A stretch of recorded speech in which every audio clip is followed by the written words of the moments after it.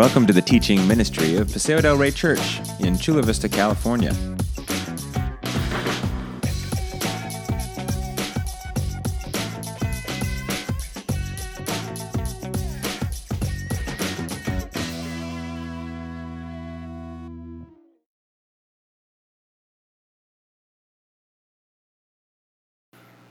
Well, good morning, Paseo del Rey. We are going to get into the gospel this morning as we examine John chapter 2, where Jesus cleanses the temple. So, hope you're ready to get into God's word. Let us pray together before we jump in. God, thank you for this morning. Thank you that we have the opportunity to read your word, to do this freely in this country.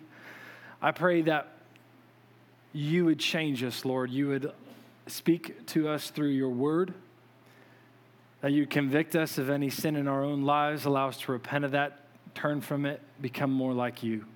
Thank you for loving us completely. Thank you for that gospel.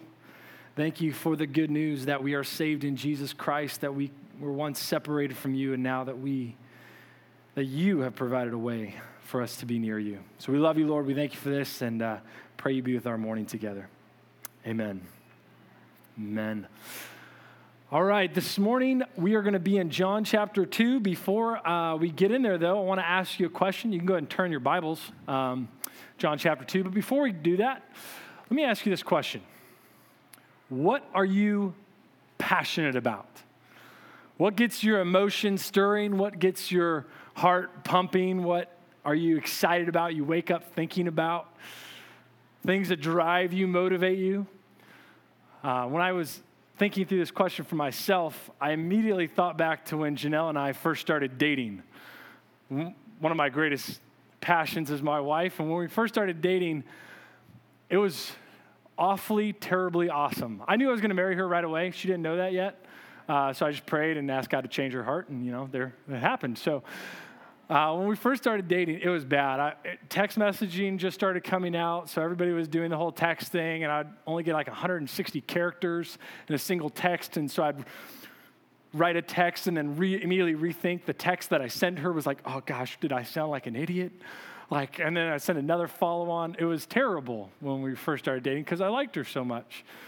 God also has blessed me with 20/10 vision, and I could see another male talking to her from a half mile away, and I'd be filled with jealousy in my heart and that passion that I had for her. Thankfully, everybody cleared the space, and, sealed the deal. But let me ask you that. What are you passionate about? It could be a spouse. You could be passionate about a lot of different things. Maybe you're passionate about politics, passionate about yard maintenance, right? Because my lawn is dead right now. So maybe you're passionate about that. There's so many different things that get us excited in life, or maybe cause our blood to boil. Maybe for you, that's traffic. I dislike red lights too. There's a lot of different things in life that stirs up emotions in us, and I'm curious for you, what is that? Think about it. Because what we're about to uncover today is something that caused Jesus to have a passionate, emotional, zealous response when he saw it. To the point where Jesus turns and does some things that we don't normally think about or talk about that Jesus is capable of doing. So in John chapter 2, we're going to look at this. Let me first say, though, before we jump into the text, if you're here this morning, you're not a Christian, let me just say welcome. Glad you're here. We're glad you're at Paseo. Anything that I say, Pastor Shelton, when he comes, he can fix. No, we're glad you're here. If you have any questions throughout the course of the sermon, any questions that's been on your mind that brought you to church today, please talk with us. Talk with a member. Talk with myself after church. We love to answer those questions for you and for the church. This morning, I have prayed that your hearts would be ready to be challenged and molded by the depiction of Jesus that we are going to see in John chapter 2. I pray that you would be zealous for the worship of God as we see in the example of our Savior. The big idea for this message is that zeal for the house of God will consume me. As it consumed Jesus, my prayer is that when you leave here today, it will consume you as well. So with that, let's jump into the text again in your Bibles. It'll be John chapter 2. We'll be in verses 13 through 25. John chapter 2, verse 13. The Passover of the Jews was at hand, and Jesus went up to Jerusalem. In the temple, he found those who were selling oxen and sheep and pigeons, and the money changers sitting there. And making a whip of cords, he drove them out of the temple with the sheep and the oxen. And he poured out the coins of the money changers and overturned their tables. He told those who sold pigeons, "Take these things away. Do not make my Father's house a house of trade." His disciples remembered that it was written, "Zeal for your house will consume me." So the Jews said to him, "What sign do you show us for doing these things?" Jesus answered them, "Destroy this temple, and in 3 days I will raise it up." The Jews then said, "It has taken 46 years to build this temple, and you will raise it up in 3 days?" But he was speaking about the temple of his body. When, therefore, he was raised from the dead, his disciples remembered that he had said this, and they believed the scripture and the word that Jesus had spoken. Now, when he was in Jerusalem at the Passover feast, many believed in his name when they saw the signs he was doing. But Jesus, on this part, did not entrust himself to them, because he knew all people and needed no one to bear witness about man, for he himself knew what was in man. This is going to be our text. And before we jump into verse 13, like any good Bible study, we need to know what happened right before this passage. So if you look in your Bibles right before it, it's the wedding at Cana. This is a lot of people's favorite passage. They love to dissect it. Why? Because Jesus makes about 160 gallons of wine. Everybody's like, that's an interesting debatable topic right there. Let's talk about that one. Really, what a lot of people miss in that entire discussion is what the wine was made in. It was these religious ritual cleansing cisterns, each holding anywhere from 20 to 60 gallons. And those cisterns were used for ritual cleansing so that people might be pure when they go and worship. Jesus, in doing this water into wine, not only at the wedding, but in those cisterns, is in itself a symbolism act that something new and greater than the previous religious system is at hand. Something greater has come. Something new has come that will replace the old. The new covenant, through his blood, will pave a way that none had experienced yet before. And that's what we also find as a continuation in our passage in John chapter 2, verse 13 through 25. So let's go ahead and jump into this. I did not mention this in the first service. I want to mention it real quick right at the beginning. Some people, some skeptics of the Bible will say one of the reasons why you can't trust the gospel accounts is because they differ on when the temple cleansing happened. John puts it at the beginning of his gospel, where Matthew, Mark, and Luke put it at the end of their gospel. Some people are like, well, that's not a big deal. Maybe John just put it at the beginning so that he put it in order of emphasis, not in order of actual historical occurrence. It's okay. Some people, good biblical scholars, hold that view. I take a very simple view that he cleansed it twice. If you look at the two accounts, there's very different aspects. And if you want to talk to me more about that afterwards, we can. But I think John records it because his gospel was last written out of the four. He realized nobody else talked about the first cleansing, so he's just going to mention it in his gospel. You can talk to me afterwards if you want to get into the weeds on that one. Anyway, John chapter 2, verse 13. Let's look at it together. So, first thing we're going to notice is it says, the Passover of the Jews was at hand. If you're here and you don't know what the Passover is, it's okay. We're going to talk about it for 2 minutes. The Passover is the first feast that was celebrated for Jews' exile out of Egypt, where God saved them from the hand of Pharaoh. It celebrates the last of the 10 plagues, where God sent the angel of death over Egypt so that any house that did not have the blood of the unblemished lamb over the doorpost, any house that did not have that blood on the doorpost, killed their firstborn. What's really interesting about this is you can actually go and look into Egyptian writings, and it records there being a mass death of firstborns. Interesting. So all the Egyptians had this death of the firstborn, and that was the last plague that allowed and changed Pharaoh's heart to send Israel out. So from then on, the Jews celebrated God passing over their house due to the blood of the Lamb. Incredible symbolism that Jesus is coming into Passover, and actually that Jesus was killed Passover week, crucified Passover week, as he is that blood that allows God to pass over our sins, and we're going to talk about that in a second. So everybody's coming from all over Jerusalem, right? Everybody's coming from all over Israel. They're traveling from afar to Jerusalem. It's the center of attention for this Passover feast. Anywhere from a couple 100,000 to upwards of 2 million people could have possibly been in Jerusalem at this time. It's packed. It's a party. And everybody wants to make their way to the temple.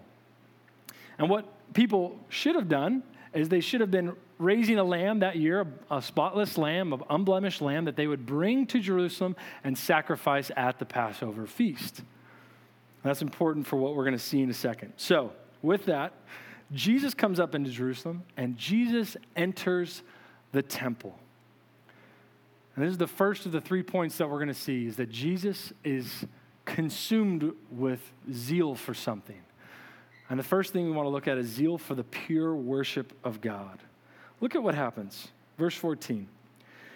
In the temple, he found those who were selling oxen and sheep and pigeons, and the money changers sitting there, and making a whip of cords, he drove them out of the temple. What happened? Why does Jesus' blood boil? Why does all of a sudden Jesus turn into Indiana Jones and start whipping people? What's going on? So he sees these people who are providing a service, right?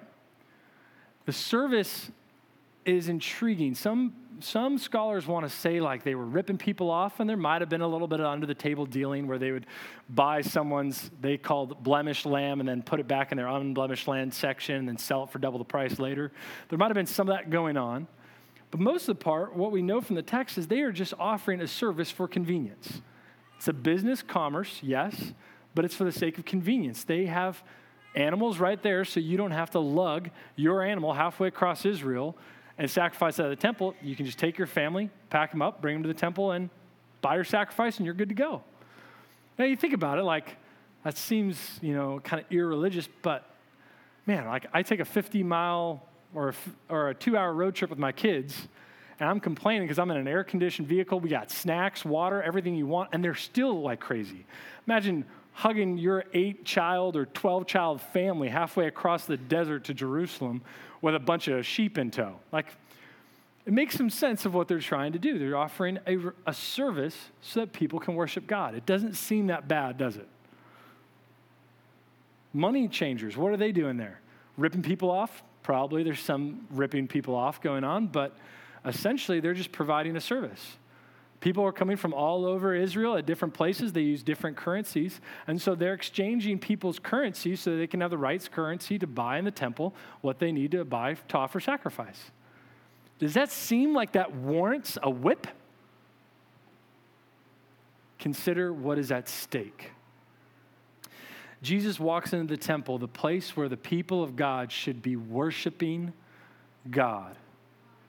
The place where people should have reverence and awe for their creator, their sustainer, their God. And what is he here? In the words of D.A. Carson, the bellowing of cattle, the bleating of sheep. Instead of brokenness and contrition, holy adoration and prolonged petition, there is noisy commerce. There's a market. For the sake of convenience and maybe for the sake of a little bit of extra cash on the side, they turned the temple of God into a mall. What is Jesus' reaction for the pure worship of God? Look at what he does. Verse 15, and making a whip of cords. Like I said, Jesus wasn't Indiana Jones. He didn't just roll into the temple with a whip on his side, right? He comes in, sees what's before him, goes over into a corner and starts making a whip. He's stirring like this. You can just feel the passion in the text. Jesus is overwhelmed by what he sees. And then it goes on to say, he drove them out of the temple. That word, drove out, is the same word used in every instance for casting out demons in the New Testament. Ekbalo. He ekbaloed them out of the temple. He drove them out. Look at with the sheep and the oxen. Jesus is there with a whip, whipping animals to get them to flee out of the temple area. Running to the bulls, first happened in Jerusalem at the temple. Jesus creates a stampede. Now, some people go as far as to say, like, he's whipping people. I don't think so, because if he would have done that, the Romans would have came in and arrested him. But he's definitely causing a massive scene. Keep going with me. His passion is overwhelmed for the worship of God. Look what else he does. And he poured out the coins of the money changers. Comes over and finds where they're changing their currencies and just dumps it on the ground. You ever been to a kid's birthday party with a piñata? What happens when that piñata breaks? Chaos, right? Pure and utter chaos. The depravity of man is on scene as kids pile on for Starburst and licorice or whatever else they can. They're just chucking things. Like, what do you think would have happened when he poured the money on the ground? People are diving, trying to scoop it up, right? You know, as the meantime, he's whipping his coin. This is a whole chaotic scene. Look at what happens next. He comes and overturns their tables. Now, Jesus probably didn't come up to him and be like, hey, excuse me. You might want to step back, take anything off the table you don't want broken right now, because I'm going to flip this thing, right?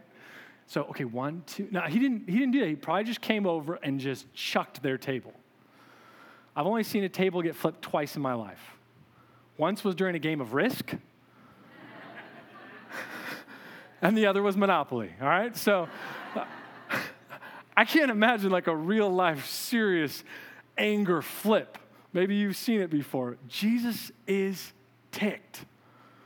He has emotion flooding through his veins. This is not the pale-faced, blonde-haired, blue-eyed, sad-looking Jesus you see on a lot of depictions. This is a man who has seen an offense towards the worship of God and is taking action. Because he recognizes what is at stake.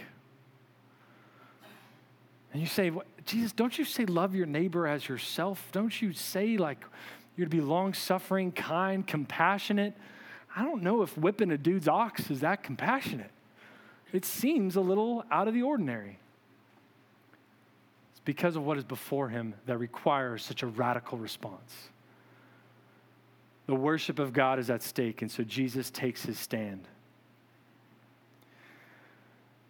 Jesus is filled with zeal. It says in verse 17, his disciples remembered that it was written, zeal for your house will consume me. That's a verse quoted from Psalm 69:9. A Davidic psalm where David is talking about how he has zeal for the house of the Lord, passion for the worship of God, and what the connection that's being drawn is a messianic fulfillment that Jesus is demonstrating himself as the Davidic king who has right over the temple, who is not only in the lineage and the line of the prophesied Messiah, but is also the rightful king over that temple. He is God. The disciples realize this later, not right then. And what is happening is a perfect depiction for how we should treat the worship of God. So much is done out of convenience. Just like the Israelites, I think a lot of the times we want to just walk up to the temple, pay some money, grab a lamb, sacrifice, and walk out. Did my religious duty. Thankfully, we're not just killing lambs right now, right? Thankfully, Jesus paid the blood, and we don't have to do that anymore. But in a way, we like our religious convenience. I read my Bible. I've said my prayer. I did my duty. Jesus says pure worship of God requires more than that. So I think there's something here to be said for these people's service as trying to provide a convenience that is distorting the worship of God. Also, there might be some greed, wanting to make profit in the temple off of the worship of God, which we don't know anything about that, right? Churches never try to make profit. But as well, I think the thing that is even more offensive at what Jesus sees when he enters the temple is his zeal for the inclusive worship of God. And the reason being is the place where all this takes the place where all this takes place, seems like a weird sentence, in the temple is extremely important. I'm going to show you a couple pictures here. This is the what the temple complex would have looked like in that day. It's Herod's temple. Would have taken 46 years to be built at this time. It's not totally complete. If you look in the upper right-hand corner, that's a typical football field compared with how big the temple complex is. It's massive, right? Give you another picture here. A little different angle. This is a mock-up. Everything in the center there, that's where the sacrifices would have taken place. There's the court of women. There's the court of the Jews. Then to go inside the temple, only the priests at that time could have done it. To go in the Holy of Holies, you can't go in there. Only do it once a year. There's a lot of restrictions around the temple. One of the things that's a restriction is if you were not a Jew, if you had not been circumcised and brought into the Jewish culture, then you were in the court of Gentiles, which is on the outside of that temple. You can see a larger zoomed out picture there. And this would have been filled. This would have been packed. And the court of the Gentiles is actually where all of this is taking place. All the selling of animals, all the money changing, all the, everything that's going on is in the court of the Gentiles. And why is that important? Israel was told by God in Exodus 19 that they are meant to be a kingdom of priests, a holy nation, so that everyone who looks at them could know the truth and know the truth of God, to be essentially the evangelists to the world. And they turned the place where the world could come and worship into a market. They turned the place where people could come and know about the one true God into a place where they were forced to buy something. A person walks in not knowing about how the sacrificial system works, and they're immediately being pushed a lamb for the sake of commerce. Churches can be guilty of this as well. Pushing an agenda on those who haven't even been told what the gospel is. Haven't even been told what it means to be a follower of Jesus. So zeal for this, Jesus sees a distortion of worship, that they're not inclusive, they are exclusive. They're not being a kingdom of priests ministering to the world. They're hunkered in, only looking after their own. What would this have been like? I remember I got the opportunity to travel abroad, and I went to go see the pyramids, which were awesome. They are phenomenal. And we're coming up to them, and guys like arguing, like, hey, how do they even do this? I mean, there's like a 2 to 5 ton bricks at the bottom. How did they move that? It's incredible. Guys are like, oh, it's easy answer, aliens. I disagree. But anyway, so we're doing the tour of the pyramids, going into the tomb, everything. It's really amazing. There's not a lot of people out there. And then we come around the corner to where like one of the most amazing structures is the Sphinx. And you come around this corner, and it's kind of like in a little valley, and then you come up this road, and you think upon cresting this road, you're going to see this Sphinx. What do you think you see? Market. Just everybody who's trying to sell you everything and anything you can imagine. Little kids are like running around trying to like slide things in people's hand and be like, oh, you bought it, $20. And like there's dudes on camels. There's one guy on a camel who actually followed us throughout the rest of our tour, just trying to sell us stuff off his camel. Totally ruined the experience of the Sphinx, so we got out of there quickly. But essentially, I think that's a lot of what it would have been looking like here. Someone tries to come up, like, who is God? Come into the Gentile court. What is it that you're worshiping here? And they're immediately trying to be sold stuff. Jesus sees a distortion of worship because the people of God are not concerned with proclaiming the truth of God to the nations. As a church, it's easy to say that we're concerned with the worship of God to the nations when we support missionaries who are gone. We try to raise money and raise awareness. But it's hard to sometimes go next door and talk to your neighbor. It's hard to sometimes go across the street and actually vocalize yourself as a follower of Jesus Christ.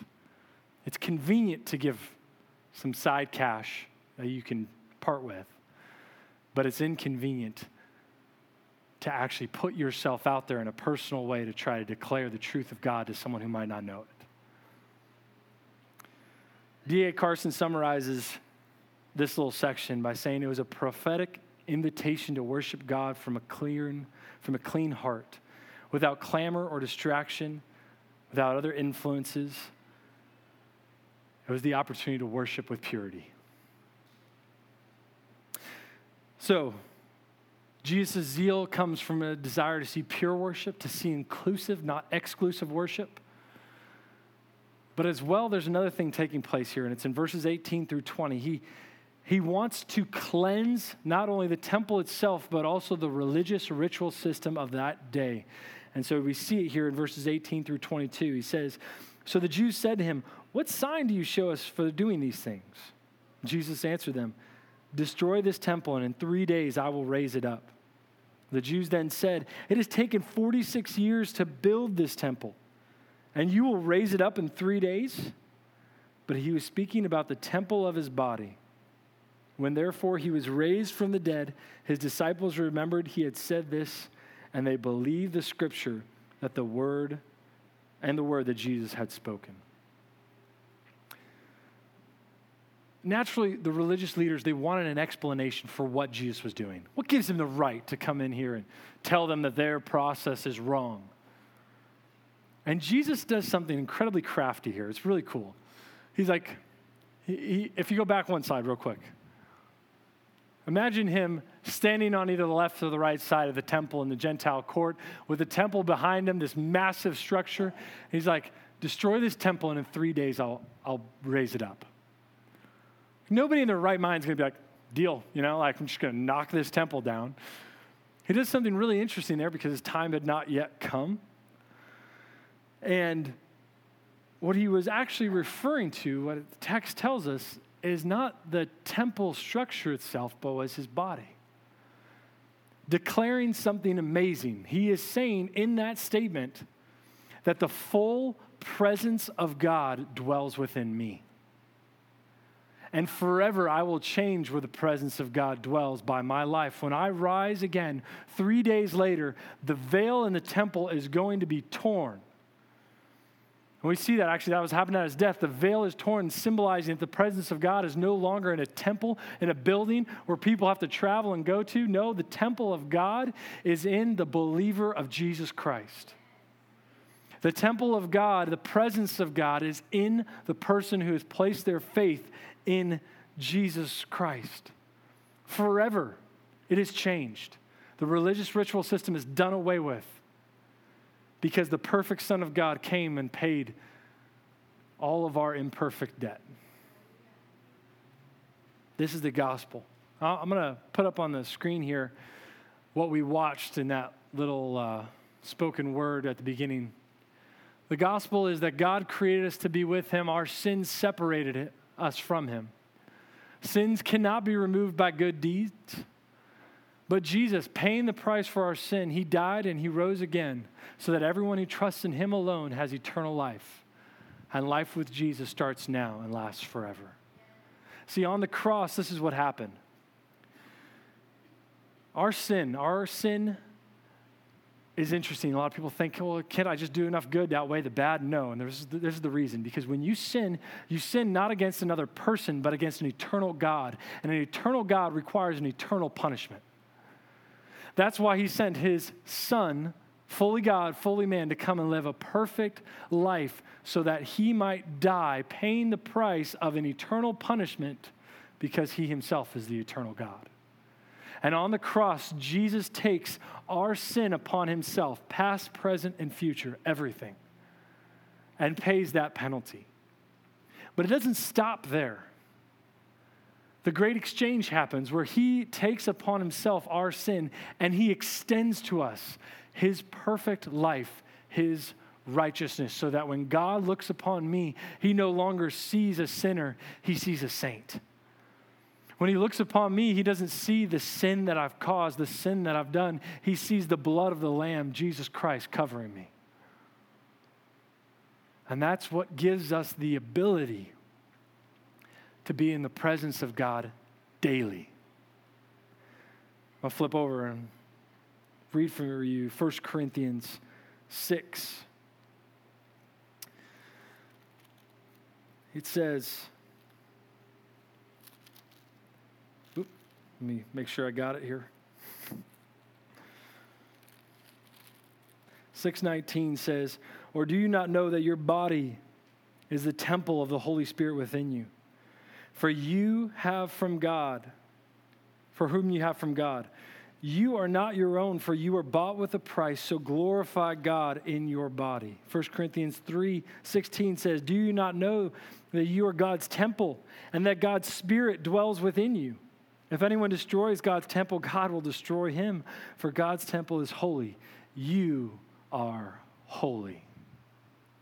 As a believer in Jesus Christ, you cannot be separated from the presence of God. According to John 14:23 through 25, it says that God will come, Jesus and the Father, and make his home within you through the indwelling of the Holy Spirit. That's why at the very end of this, it says life with Jesus starts now. Not later. It's not something that we get to in the pearly gates when heaven comes. It starts now. Life with Jesus is now. The kingdom of God is at hand. We are one with him now through the indwelling of the Holy Spirit. So how does that happen? It happens when you come before Jesus, you confess your sin, you believe that God raised him from the dead, and that you surrender to him as Lord. What Lord means is that he is king over your life. Doesn't mean you're never going to sin again. In studying for this passage, I've been so convicted in my own life of how I have allowed convenience and personal desires to cloud my worship of God in my life. But what it does mean is it's a total and surrender to God to continually pursue holiness as he has described it in his word. To follow Jesus, it says in Luke 14, is to renounce all things, to consider everything as a loss compared to knowing him. To follow Jesus is a surrender of everything. So Jesus is zealous for the pure worship, the inclusive worship of God, and also this last one, the true worship of God. And I bring it up now because in verses 23 through 25, we see this, that it's not just about belief. A lot of Christians are stirring in their seat when I say that. What does that mean? It's not just about belief, because you can believe certain things and still not be saved. Verse 23, "And now when he was in Jerusalem at the Passover feast, many believed in his name when they saw the signs that he was doing. But Jesus on his part did not entrust himself to them, because he knew all people and he needed no one to bear witness about man, for he himself knew what was in man." See, he's zealous also for the true worship of God. People came and they saw the Passover feast and they're like, man, this guy's got authority. He's crushing tables. He's whipping cows. This guy is someone I want to follow, right? They believed in him. They wanted to follow him. He was in Jerusalem for a time. He probably healed some people. I don't know, maybe did some more miracles. He probably didn't feed anybody because we would have heard about that, but he probably did some more miracles, and they're like, we want to follow this guy. But they followed him like they would a fad diet or some CrossFit program. I don't know. They followed him for the sake of what they wanted to get from him, not for following him because it was Jesus. People come to God for various reasons. Sometimes people come to God so they can get something. The worship of God is never about it getting anything. It's becoming before him and saying, I'm an undeserved sinner set apart from you and destined to an eternity apart from you. By your grace, please save me. That I might be in your presence, that I might live with you, that I might serve you here in this life. It's not about me anymore. I want to surrender my life for you and give it to you. Use me. I'm a vessel. Paul says, I'm a slave. Use me for what you desire. It is no longer I who live, but you who live through me. That's what it means to be surrendered. To follow Jesus costs everything, and yet it costs nothing. It's one of the greatest paradoxes in life. To follow him requires that you say he is Lord and you're ready to lay down your life. Yet, nothing you can do can earn your way to heaven. Ephesians 2 says it's a gift by God's grace. He gives it to all those who are ready to surrender their lives to him. Jesus is zealous for pure, inclusive, and true worship of God the Father. I want to ask you and close in this realm. Christians here this morning,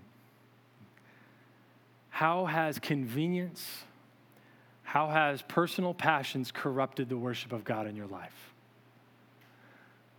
If you are a genuine believer, you have the very presence of God dwelling within you. Your body is itself the temple of God. As you can see, Jesus has great zeal over the worship of God. How would Jesus see the worship taking place in the temple of your body now? Would he come in ready to flip some tables? Or would he come in being able to say, well done, good and faithful servant? Thankfully, Jesus is long-suffering, patient, kind, gracious. Because in my life, I know he's had to flip some tables. I pray that you would examine your own life. For the worship of God is at stake. I'm going to invite the band to come up as I ask you, unbelievers in the room, people who are here who you might not believe and you wanted to come to church this morning and encounter God through his word, or maybe you have questions, maybe you have doubts, I don't know. I want to challenge you. Consider these things. Consider what's at stake. You know, a lot of pastors try to push people to make decisions. I won't do that because Jesus never did that. One of the things he says in Luke 14 is to count the cost of what it means to follow him. He's like, don't rush into this. To follow me requires everything. So I'd have you consider. Jesus is calling. It costs everything and yet it costs nothing. I'd have you consider the truth of Jesus. Ask some questions. Talk to some of us after the service. Because everything is at stake. And we pray for us as we continue in worship. God, I pray that you would be patient with us, Lord. We're still trying to figure a lot of things out, and I pray that you would, as your word says, continue to be long-suffering. Watch over us and guide us into your truth. Make us more like your son, Jesus. Let us know that it's not about the simple things that we want to do in life. God, it's about what you want in this life. Our life is but a breath. It's here a moment and gone. You have offered us a way to live according to you now, to be in your presence now.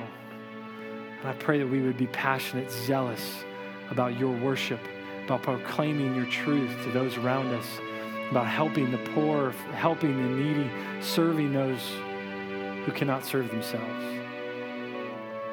And God, for those here who are still finding out about your truth, I pray that you would reveal yourself to them. Show them that you're real. Show them that you love them and that you're waiting to deposit the grace that is extended to us in Jesus into their account. As we sing this song, So I Will, I pray that you would let the words of this song be true on our lips, and we would not rush into singing anything we do not believe. Let us worship you now with purity, inclusiveness, and truth. We love you, Lord God. Amen.